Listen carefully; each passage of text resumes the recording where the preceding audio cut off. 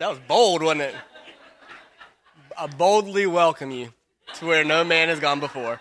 I just want to do a few announcements. Joel is going to speak again. Sunday night was awesome, and he's going to continue walking us through Hebrews tonight, and I'm excited. So I don't want to waste much time, but there are some announcements that are pretty important I want to go through. One of those is on Friday night is the First Coast Women's Services Banquet. The tickets for that are $30. If you would like to go, that's their fundraising banquet, please see Dana Lane. I think her, or I've seen Bobby tonight. I'm sure Dana was upstairs as well. But see them tonight. I just love that ministry. And I would love for as many people who would be involved to go. That would be great. Another thing is we need some preschool volunteers on really Sunday mornings, I think Wednesday nights, Sunday nights. Rebecca does a great job of coordinating, but if you're willing to help and be somebody in that rotation, will you talk to Rebecca? There's actually sign-ups. You can just sign up right outside of the bathrooms on the bulletin boards, and that would be a huge help to her, to have a rotation. The main thing is we want people to be able to be part of our services. So the more people who sign up, the less often you're missing here. And so if everybody will pitch in, then the load is much, much lighter. So if you're willing to pitch in and help out, that would be great. Another need we have, also in the preschool-related item, is the Care Center. The Care Center is giving away clothes, you all know that, but the preschool items fly for them. As soon as they get them, they're gone quickly. And so if you have access or you know of people who would like to donate, especially children's clothes or children's items, the Care Center would love to have that stuff. They have plenty of need for it. One more thing is if any of your kitchen supplies have been given to the church or used for providing meals for people, they may be in the back. If you're leaving through that hallway, we have a table full of kitchen supplies, and it's actually getting so full that we're having to get rid of them pretty soon. So make sure that you've looked through. If your stuff is there, it won't be there for very long. So look at it, make sure that you don't lose something you would like to have. Last thing, if you are youth or you're a parent of youth and your youth isn't here, the D Now is at the end of March. But one thing I need to do is get T-shirt sizes. So if anyone wants to be part of that weekend, that D Now weekend that we've been talking about, I just need your T-shirt sizes. So see me after the service, or if you don't, I'll be calling everybody tomorrow and trying to figure out what your T-shirt size is. But that's all of our announcements. Joel? Without further ado, I'm excited.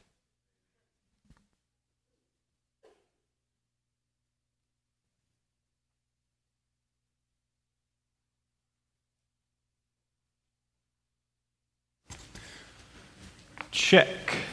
Hear me? Yes, sir. Great. Hebrews chapter 1. This is where we were Sunday night when I preached, and I just figured I would keep going. So we made our way through the first four verses, on Sunday night, and tonight we're going to look at a bigger section, verses 5 to 14 of Hebrews chapter 1. So if you want to make your way there. One of the things I just want to say, just real quick, is I think of a passage that comes later in Hebrews where the writer says that when we come to the church, we are entering into an assembly of things both seen and unseen. And one of the things I'm going to talk a lot about tonight is angels, because they show up in a lot in the last part of this chapter. And then I think also of something that Paul said about, he's talking about head coverings and how in the worship service, women should have a sign of authority on their head. And one of the things he mentions in passing is that they should do that because of the angels. And that's just always been intriguing. I'm not quite sure what to make of that, but it seems like angels are present in what we're doing here when we come to church. Do you ever think about church that way? That angelic beings are interested in what we're doing here? I think we should think of it that way. But if you found Hebrews chapter 1, I'd ask you to stand in honor of reading God's Word. And we're going to read verse 5 all the way through the end of the chapter, verse 14. This is the Word of God. For unto which of the angels said he at any time, Thou art my son, this day have I begotten thee? And again, I will be to him a father, and he shall be to me a son. And again, when he bringeth in the first begotten into the world, he saith, And let all the angels of God worship him. And of the angels he saith, Who maketh his angels spirits, and his ministers a flame of fire. But unto the Son he saith, Thy throne, O God, is forever and ever. A scepter of righteousness is the scepter of thy kingdom. Thou hast loved righteousness and hated iniquity. Therefore God, even thy God, hath anointed thee with the oil of gladness above thy fellows. And thou, Lord, in the beginning hast laid the foundation of the earth, and the heavens are the works of thine hands. They shall perish, but thou remainest, and they all shall wax old as doth a garment. And as a vesture shalt thou fold them up, and they shall be changed. But thou art the same, and thy years shall not fail. But to which of the angels said he at any time, Sit on my right hand until I make thine enemies thy footstool? Are they not all ministering spirits sent forth to minister for them who shall be heirs of salvation? Amen. Before I pray tonight, I do want to mention Brother Gary Poole has asked me to pray for his daughter Bridget. She has had some back complications and has been in a lot of pain. And he just asked me to pray for her. So we're going to pray for our time together and pray for Bridget as well. Let's pray.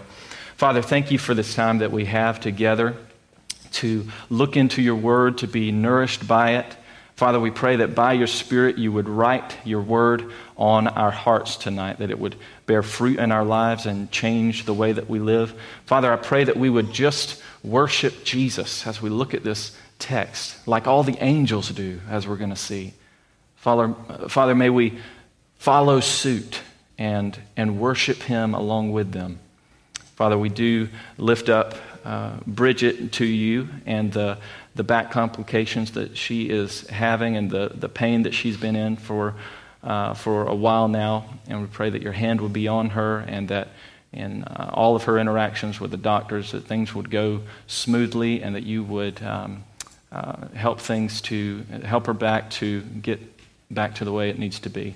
And we ask these things in Jesus' name. Amen. You can be seated. When I was a kid, one of my favorite movies to watch was called Angels in the Outfield. And I imagine most of you have probably seen Angels in the Outfield, at least talking about the one that was made in the 90s. I didn't realize there was actually a 1951 version of it. But if you recall the plot of that movie, there was a baseball team, and they were called the Angels. But they were terrible. They never won a game, ever. But then a young boy who is a fan of the team, he prays one night that God would start helping this team to win games. So after he prays, he goes to one of the games, and lo and behold, miraculous things start happening on the field. One of the players jumps up to catch a ball, and he stays in the air for a few seconds, and so that he goes this great distance, and he catches the ball. And then there's another time when the opposing team's trying to get the baseball, but it just keeps going every which way, and they can't grab hold of it. It's another time when a guy, I think he slides all the way from third base to home base to get a run, and everybody's seeing these crazy things happen on the field, and it's like, what is going on? But the kid who had prayed, he can see that it's all because of angels. There are angels helping the team to win. But only he can see the angels. Nobody else can see them. And so they're just having to listen to him about what's going on. So movies like that are really fun to watch. And I think it's probably just because the idea of angels has always been intriguing to human beings. We've always been fascinated by this idea that angelic beings have some role to play in the things that happen in this world. Obviously, though, whatever it is that we believe about angels needs to be based not so much on Disney movies, but on things that we're told about them in God's Word, in Scripture. So it may be good for us here at the beginning of this message to just think generally about what we know about angels based on Scripture. We know from Scripture that angels are probably most basically just God's messengers. They're created beings, so they're not eternal like God is eternal, but they give messages from God and they execute His will on the earth. I think about when Stephen was given a defense of his faith in the book of Acts. He mentions actually that it was an angel who had given the law to Moses back on Mount Sinai. So the angel had brought the law to Moses from God. He was kind of a mediator. Angels do God's bidding. They're like His special agents in the world, if you will.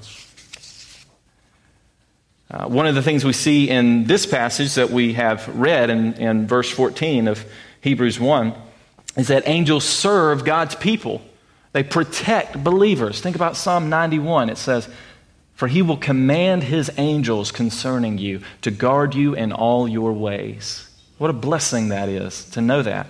There's a story in 2 Kings where the prophet Elisha has been surrounded by an army of Syrians, and he's got this young servant with him who is absolutely stressing out about this Syrian army that has them surrounded. And he's thinking, what are we going to do? But Elisha says, and I love this, he says, settle down. We've got more on our side than they have on theirs. And then Elisha prays that his servant's eyes would be opened. And his servant looks and he sees a multitude of horses and chariots of fire all over the mountains surrounding them. They're glorious beings. Angels are glorious, at least in their natural heavenly state. I think about when the shepherds were visited by an angel in Luke chapter 2. And it says, the glory of the Lord shone all around them and it terrified them. So they can appear in that kind of glorious and terrifying way. And yet, they don't always show themselves in glorious or unusual ways. In fact, one of the most fascinating things I think we read about angels in the Bible, and it comes later in the book of Hebrews actually, in Hebrews 13, it says that we can be involved with angels and not even know it. That's intriguing. He says, this is why you should show hospitality to everybody, because you never know. It might be an angel that you are hospitable to. So I think it's absolutely appropriate for us to be fascinated by the idea of angels. I think that the Scriptures invite us to be fascinated and to think highly of these glorious creatures that God made and the work that they do in the world on God's behalf. Now, to my knowledge, I've never been visited by an angel. I've never received a message directly from God by an angel, and I imagine probably most of you haven't either. But just imagine if you had. How would you think about that? That would be something, wouldn't it? That would be amazing. I think it's good for us to think that way about angels, because that'll put us in a good place to really feel the impact of what the writer of Hebrews wants to teach us about Jesus in this passage. And if you were here Sunday night, you might remember something I said about what I think is the major theme of the book of Hebrews as a whole. And it's just these three words: Jesus is better.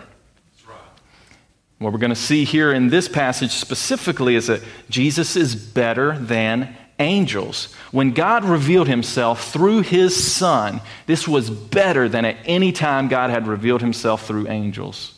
That's what we're going to see. So in this latter part of chapter 1, going from verse 5 all the way to verse 14, the writer is going to cite 7 different passages from the Old Testament. And his purpose in citing those Old Testament passages is to show us how Jesus, the Son, is far more highly spoken of in Scripture than the angels are. So if you've got a modern version of the Bible, it might make it easier to see when the Old Testament is actually being quoted. It might break it into a new paragraph and indent the text.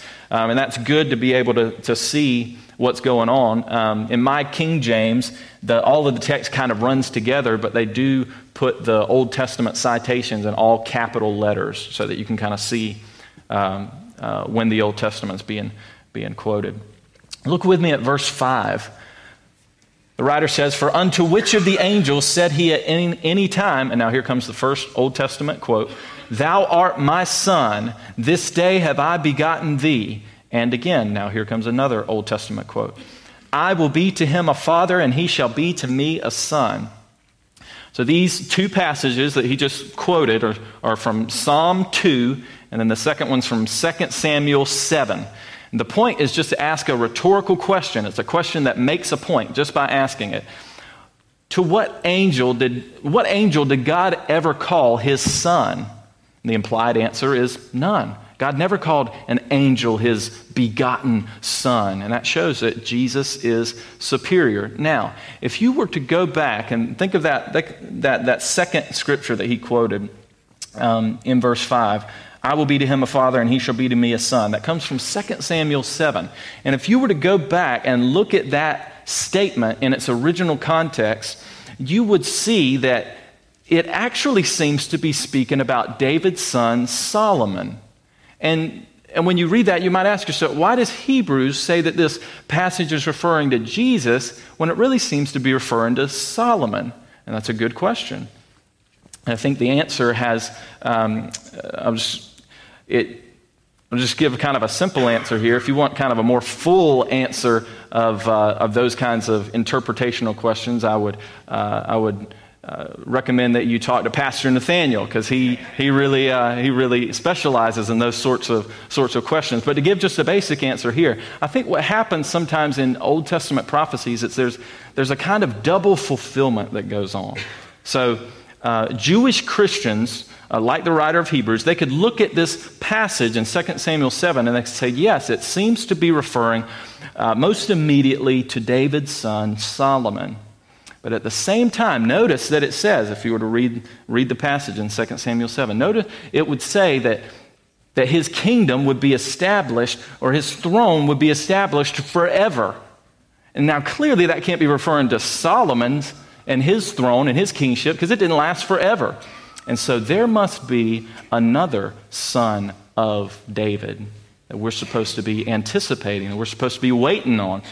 Which is why it's no surprise then when you get to the New Testament in the Gospel of Matthew, right away, the first line, it calls Jesus the Son of David. Jesus fulfills that Old Testament promise in a more complete way. Look with me at verse 6. "And again, when he bringeth in the first begotten into the world, he saith," and here's the Old Testament quote, "And let all the angels of God worship him."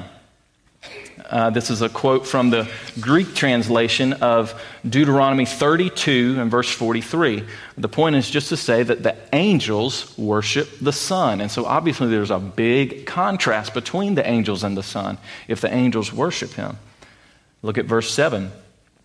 "And of the angels he saith," and here's the Old Testament quote, "who maketh his angels spirits and his ministers a flame of fire." This statement is from Psalm 104, and it just gives us a picture of the glory of the angels. The writer of Hebrews does not want at all to diminish the glory of angels. So he cites this passage which showcases their glory. He makes his ministers a flame of fire. In fact, the word seraphim is a kind of angel. That word literally means burning ones. They're glorious creatures. But if you think they're glorious, here comes a contrast in verse 8.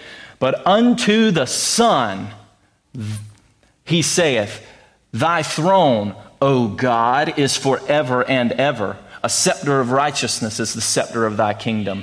Thou hast loved righteousness and hated iniquity. Therefore God, even thy God, hath anointed thee with the oil of gladness above thy fellows." Now this passage is from Psalm 45, and it's a really interesting psalm because it speaks of this kingly figure who is referred to as God.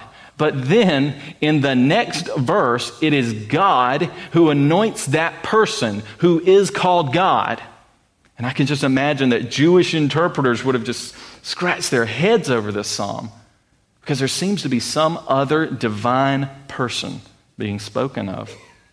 And the only way for us to make sense of statements like these that we find all throughout the Bible is with what we call the doctrine of the Trinity. Now, the word Trinity isn't in the Bible, but it's just a word that we use to express things that we see all over the place in Scripture. We believe in one God, and there is only one God, and yet this one God exists in three distinct persons who are all equally God: the Father, the Son, and the Holy Spirit. So the writer of Hebrews says, yes, there is another divine person being spoken of in Psalm 45, and that person is the Son of God. And don't miss here that the Son is clearly called God, and that's why he's worshiped by the angels as God. Thinking back to verse 6, and it's not blasphemy. It's not blasphemy for them to do that. It's not idolatry for them to worship Jesus as God, because he really is God. If you've ever wondered why it is that we do not have Christian fellowship with Mormons or Jehovah's Witnesses, this is why. It's because they do not worship Jesus as God. Now, I think they have all kinds of other false ideas as well, but the most critical dividing line that separates us is this issue of the deity of Christ, or the godness of Jesus. And as upstanding and respectable as they might be as people, and as upstanding as they might be morally, Christians are people who worship Jesus.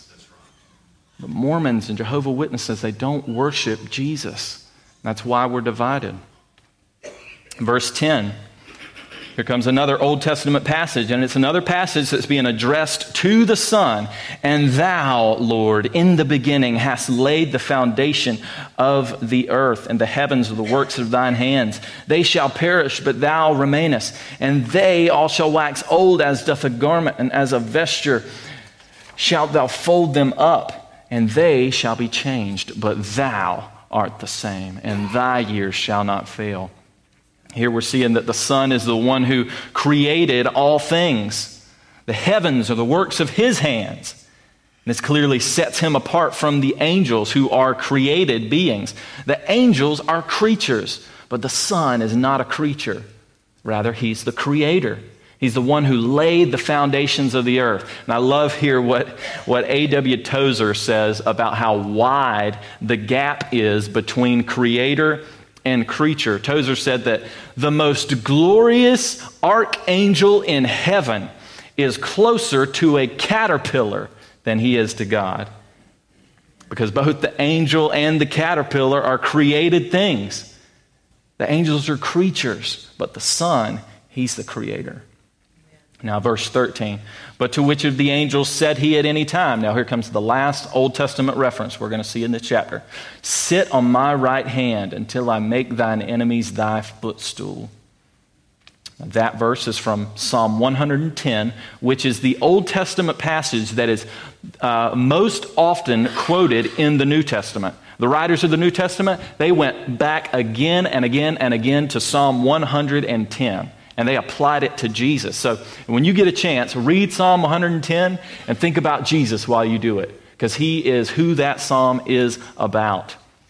Now, how does Psalm 110 start? It's David writing the psalm, who is the king. There's no earthly person in authority over him, but he's writing this psalm, and he starts it off saying, "The Lord says to my Lord." Two lords there. The Lord says to my Lord, "Sit at my right hand till I make your enemies your footstool." Literally what he says is, Yahweh says to my Adonai. So there again, we're seeing the Son being spoken of in the Old Testament, and he's called the Lord. And there was never a time when an angel sat at the right hand of God. He said that only to the Son, and that gives the Son a position of absolute authority. And then finally, verse 14, this verse kind of sums up, the writers summing up the proper way for us to think about angels. He says this, are they not all, talking about angels, are they not all ministering spirits sent forth to minister for them who shall be heirs of salvation? Now, one thing that verse clearly establishes is that angels are in fact real, and they are active in the lives of believers. This is something that we should be mindful of in our daily lives and thankful for. I'm sure we can all think of times when we've experienced a close call, something that really could have been disastrous. Maybe you were on the road and you just narrowly avoided an accident and you're not even quite sure how you did it, but you did. And in moments like that, sometimes we might be tempted to wonder if it was just kind of a coincidence, you know? I mean, or maybe we were just fortunate enough to see the danger coming and, you know, we avoided it in just the nick of time. Maybe it was just luck. We might think like that sometimes. But why would we think like unbelievers? We're not unbelievers. We believe that this is God's world and that He actively governs it, and that He's told us that angels are His chosen means for executing His will in the world. And He's telling us here that He sends them out to minister to His people. So we need to be thankful for the protection God gives us through His angels, even when we may not be aware of their activity in our lives. And yet, the main point that the writer wants to emphasize to us here is that they are servants. They don't have authority in and of themselves. Their angels are under God's authority. They do what He says. And so here at the end of this section, the writer's just making sure that we put the angels in their proper place, that we have them in the right place in our minds. And as glorious as they are and as thankful as we are for the work that they do on behalf of God, at the end of the day, they're servants.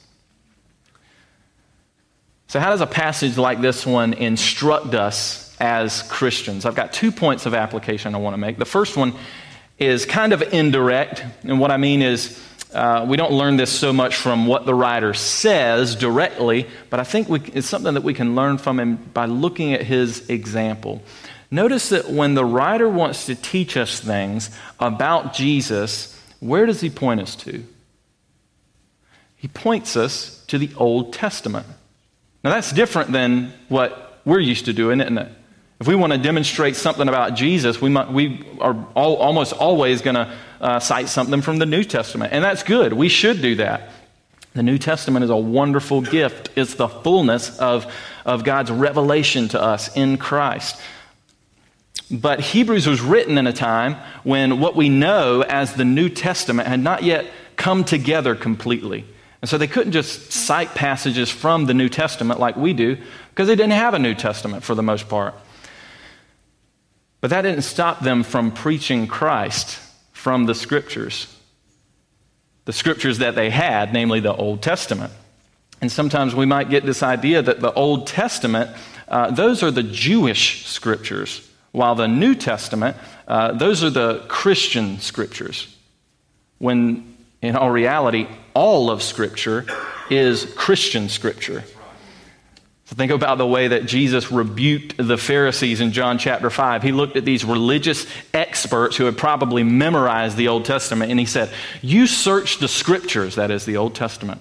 "You search the Scriptures because you think that in them you have eternal life. And it is those Scriptures that bear witness about me."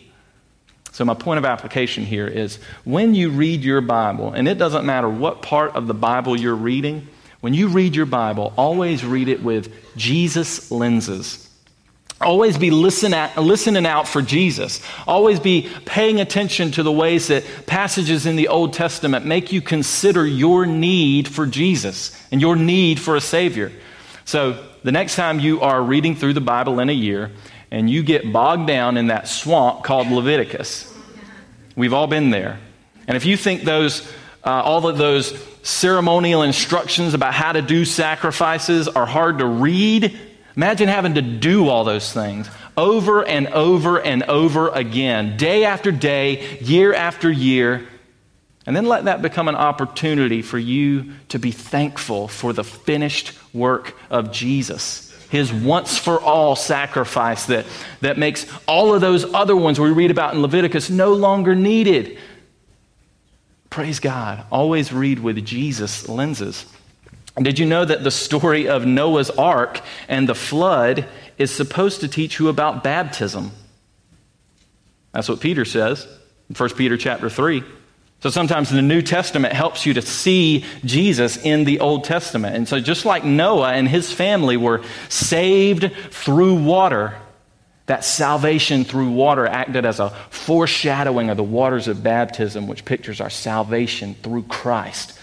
Always read with Jesus lenses. There's a popular book that does this kind of thing really well, and I think it is an excellent and profound work of theology, and it's a kid's book.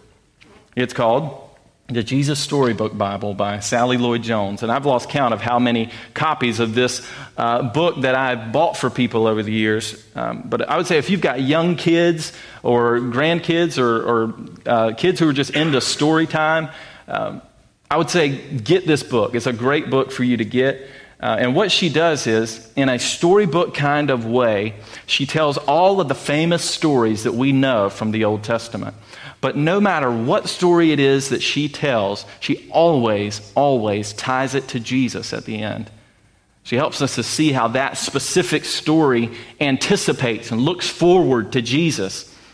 Don't ever read your Bible without thinking about Jesus, because he's who the whole thing is about. There's a Bible scholar named Michael Kruger, and I don't know if this statement originated with him or not, but I read it in one of his books. He said that Jesus is what makes the Bible one book. We got 66 books here, written over about a 1,500 year span of time, and written by about 40 different people. But it's the person and the work of Jesus that ties all of it together. That's my indirect point of application. Always read your Bible with Jesus lenses. All of Scripture is Christian Scripture. Let it point you to Jesus. Second point I want to make is more directly related to the specific emphasis that the writer's trying to get across to us in this passage. And in case you forgot, the point of this passage is that Jesus is better than angels. Now, I said a minute ago, and I mean it very sincerely, that angels are real and they are active in the lives of believers. They are instruments that God uses to execute his will on the earth and protect his people. And we ought to be aware of them and thankful for what God does for us through them. And I've heard stories of people in this church who have had experiences where there seems to have been an angelic presence, usually in a time of great danger or a time of distress. Something like an extra person being seen in the back seat of a car right before a terrible accident. And I don't have any doubts at all that those kinds of things truly happen. To me, it's just like our God. Just like our God to do that. He's letting us know that he's got us. He's got us. And what a wonderful blessing that is. And at the same time, I think it can be easy to fall into a trap of thinking about angels in a way that is not quite so helpful. Now, I don't really frequent Christian bookstores, not that I have anything against them. I'm just more of an Amazon kind of guy. I just get what I want on the internet. But I have been to some Christian bookstores occasionally, and it's hard not to notice how many books you often see about angels. In fact, you might see just about as many books on angels as you see about Jesus. And it seems like we've probably gotten ourselves out of whack in terms of the appropriate emphasis that we put on angels. When I was a kid, I used to love to read Guidepost magazines. Now, I say I used to read Guidepost. There was really only one thing in Guidepost that I cared about. And I don't know, I think Guidepost is still publishing, but they used to have a feature, they might still do. They had a feature called His Mysterious Ways. And this was always a story about some kind of unexplainable occurrence that happened to someone, or sometimes what appeared to be the presence of an angel. And I used to love to read those stories, but in all honesty, I would sometimes let those kinds of stories breed in me a kind of discontentment. And I would say, God, why don't you let amazing things like that happen to me? Why don't you ever send me an angel? Why can't I see an angel? Now, I can also remember laying in my bed at night when it was good and dark and praying, God, if you're going to send me an angel, please don't do it at night, because that would be really, really scary. So if you don't mind, please wait till the daytime. That's all. Okay, thanks. but I would let angel stories make me discontent with my own walk with the Lord. And in those times, I don't think I properly understood the reality that Jesus is better than angels. Now, that might sound kind of vague when I say it. Jesus is better, but what do I really mean? How do we get to know Jesus? I can't speak with him in the normal sense like I can speak with you all. I can't see him. So how do I get to know this Jesus who you're saying is better than angels? Well, I think the answer is really actually turns out to be a pretty simple one. The New Testament starts off with 4 separate and unique accounts of Jesus' life and ministry. And they serve as kind of the baseline for what we know about the Lord Jesus. But then before Jesus left the earth, he said that the Holy Spirit would come and would lead the apostles into all truth. So later in the writings of Paul or Peter or John, we've got further reflections on who Jesus is and what he did for us. Then in books like James, we can see the practical outworking of what faith in Jesus looks like and how it changes the way you live. We don't just fill up our heads with knowledge about Jesus. We become doers of the word. We let it have authority in our lives. We let it change the way that we conduct ourselves. This is how we get to know Jesus, by reading and hearing and applying his word in our lives. So as amazing as it would be to get a message from God directly from an angel, and I mentioned a minute ago, that would be amazing. Of course it would. But do you realize that the Bible that's on your lap is actually better than that? Better for your soul, better for your life, more heart transforming? Now, I don't think we often think like that, but I think we should. We are reading the words of God in this book. When Jesus was praying to his Father in the garden in John 17, when he was praying for his people, he said, "Father, sanctify them in the truth." And then he says, "Thy word is truth." The word is how we're sanctified. And I can promise you that there are a lifetime's worth of treasures and riches to be found in this word. There's a great line that I'll close with here. It's from a famous hymn called "How Firm a Foundation." There's a great line in it that says, "What more can he say than to you he has said? What more can he say than to you he has said?" That's what I have for you tonight. Let's pray together. Father, thank you so much for your word. Thank you for your angels. Thank you for the protection that you give us through them. You are so good to do that for us. Father, we thank you most of all for Jesus, your Son, who is better than all the angels, who is far more glorious, far more authoritative in our lives. Father, we pray that your Son would be magnified in the way that we go about our lives this week, that we, as we apply your word to our lives, that your Son would be magnified, that he would receive the praises and the glory and the honor that he deserves, not just with our mouths, but with our hands and our feet.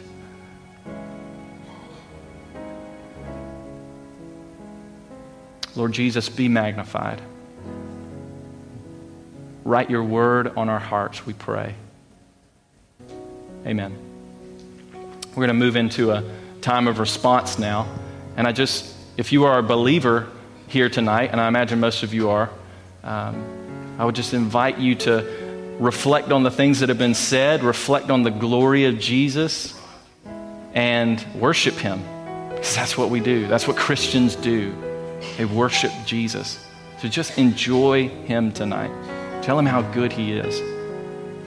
If you're not a believer, I would love to introduce you to this Jesus that I've been talking about tonight. He's a wonderful person. And he stands ready to give eternal life to anybody who will repent of their sins and come to him and trust in him for salvation. So I invite you to do that tonight. I'm going to be up here at the front. My mom's going to sing through a couple of verses, and then we're going to close out. So stand with me as we respond to the Lord. As I walked through the door, I felt His presence,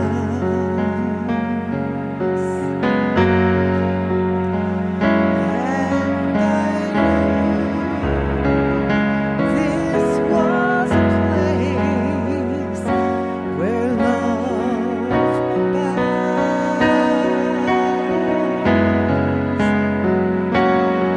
For this is the temple, Jehovah God abides here,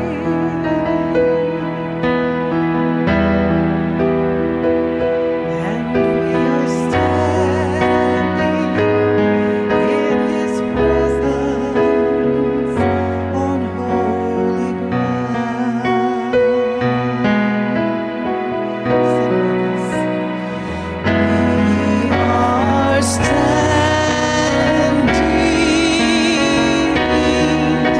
on holy ground,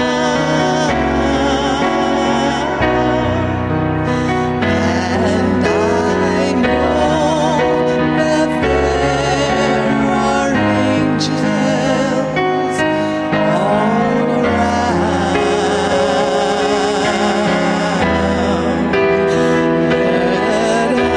us praise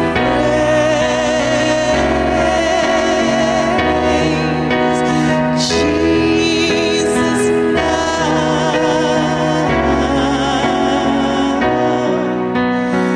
We are standing in His presence on holy ground.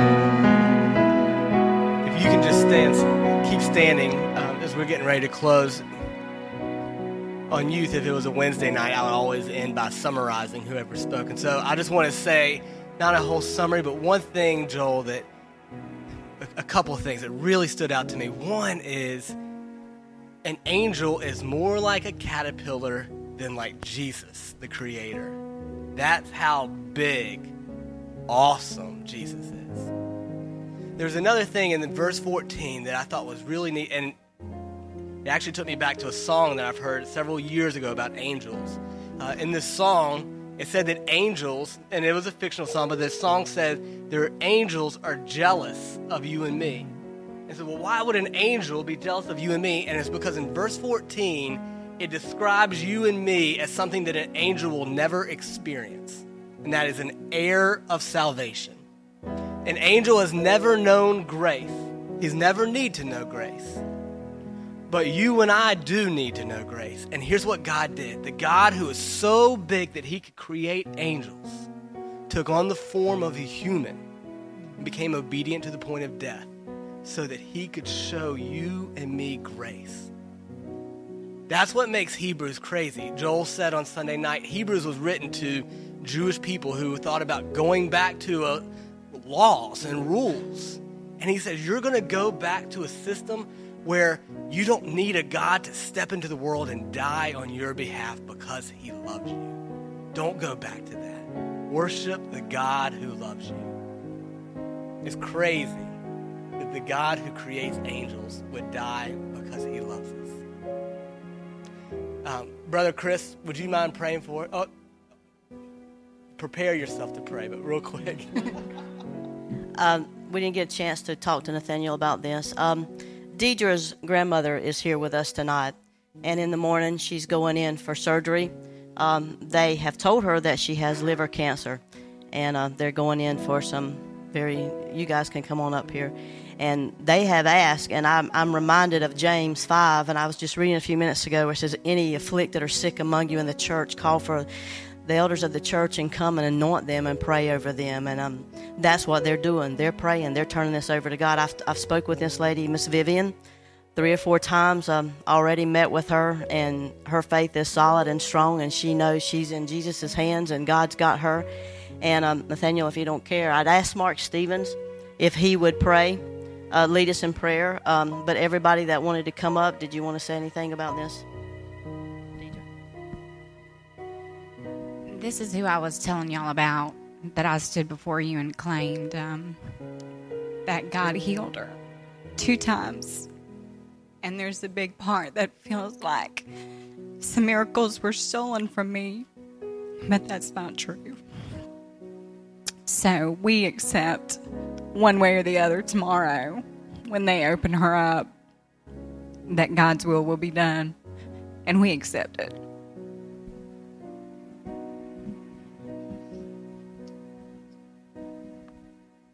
Anybody'd like to come up to lay hands on Miss Vivian?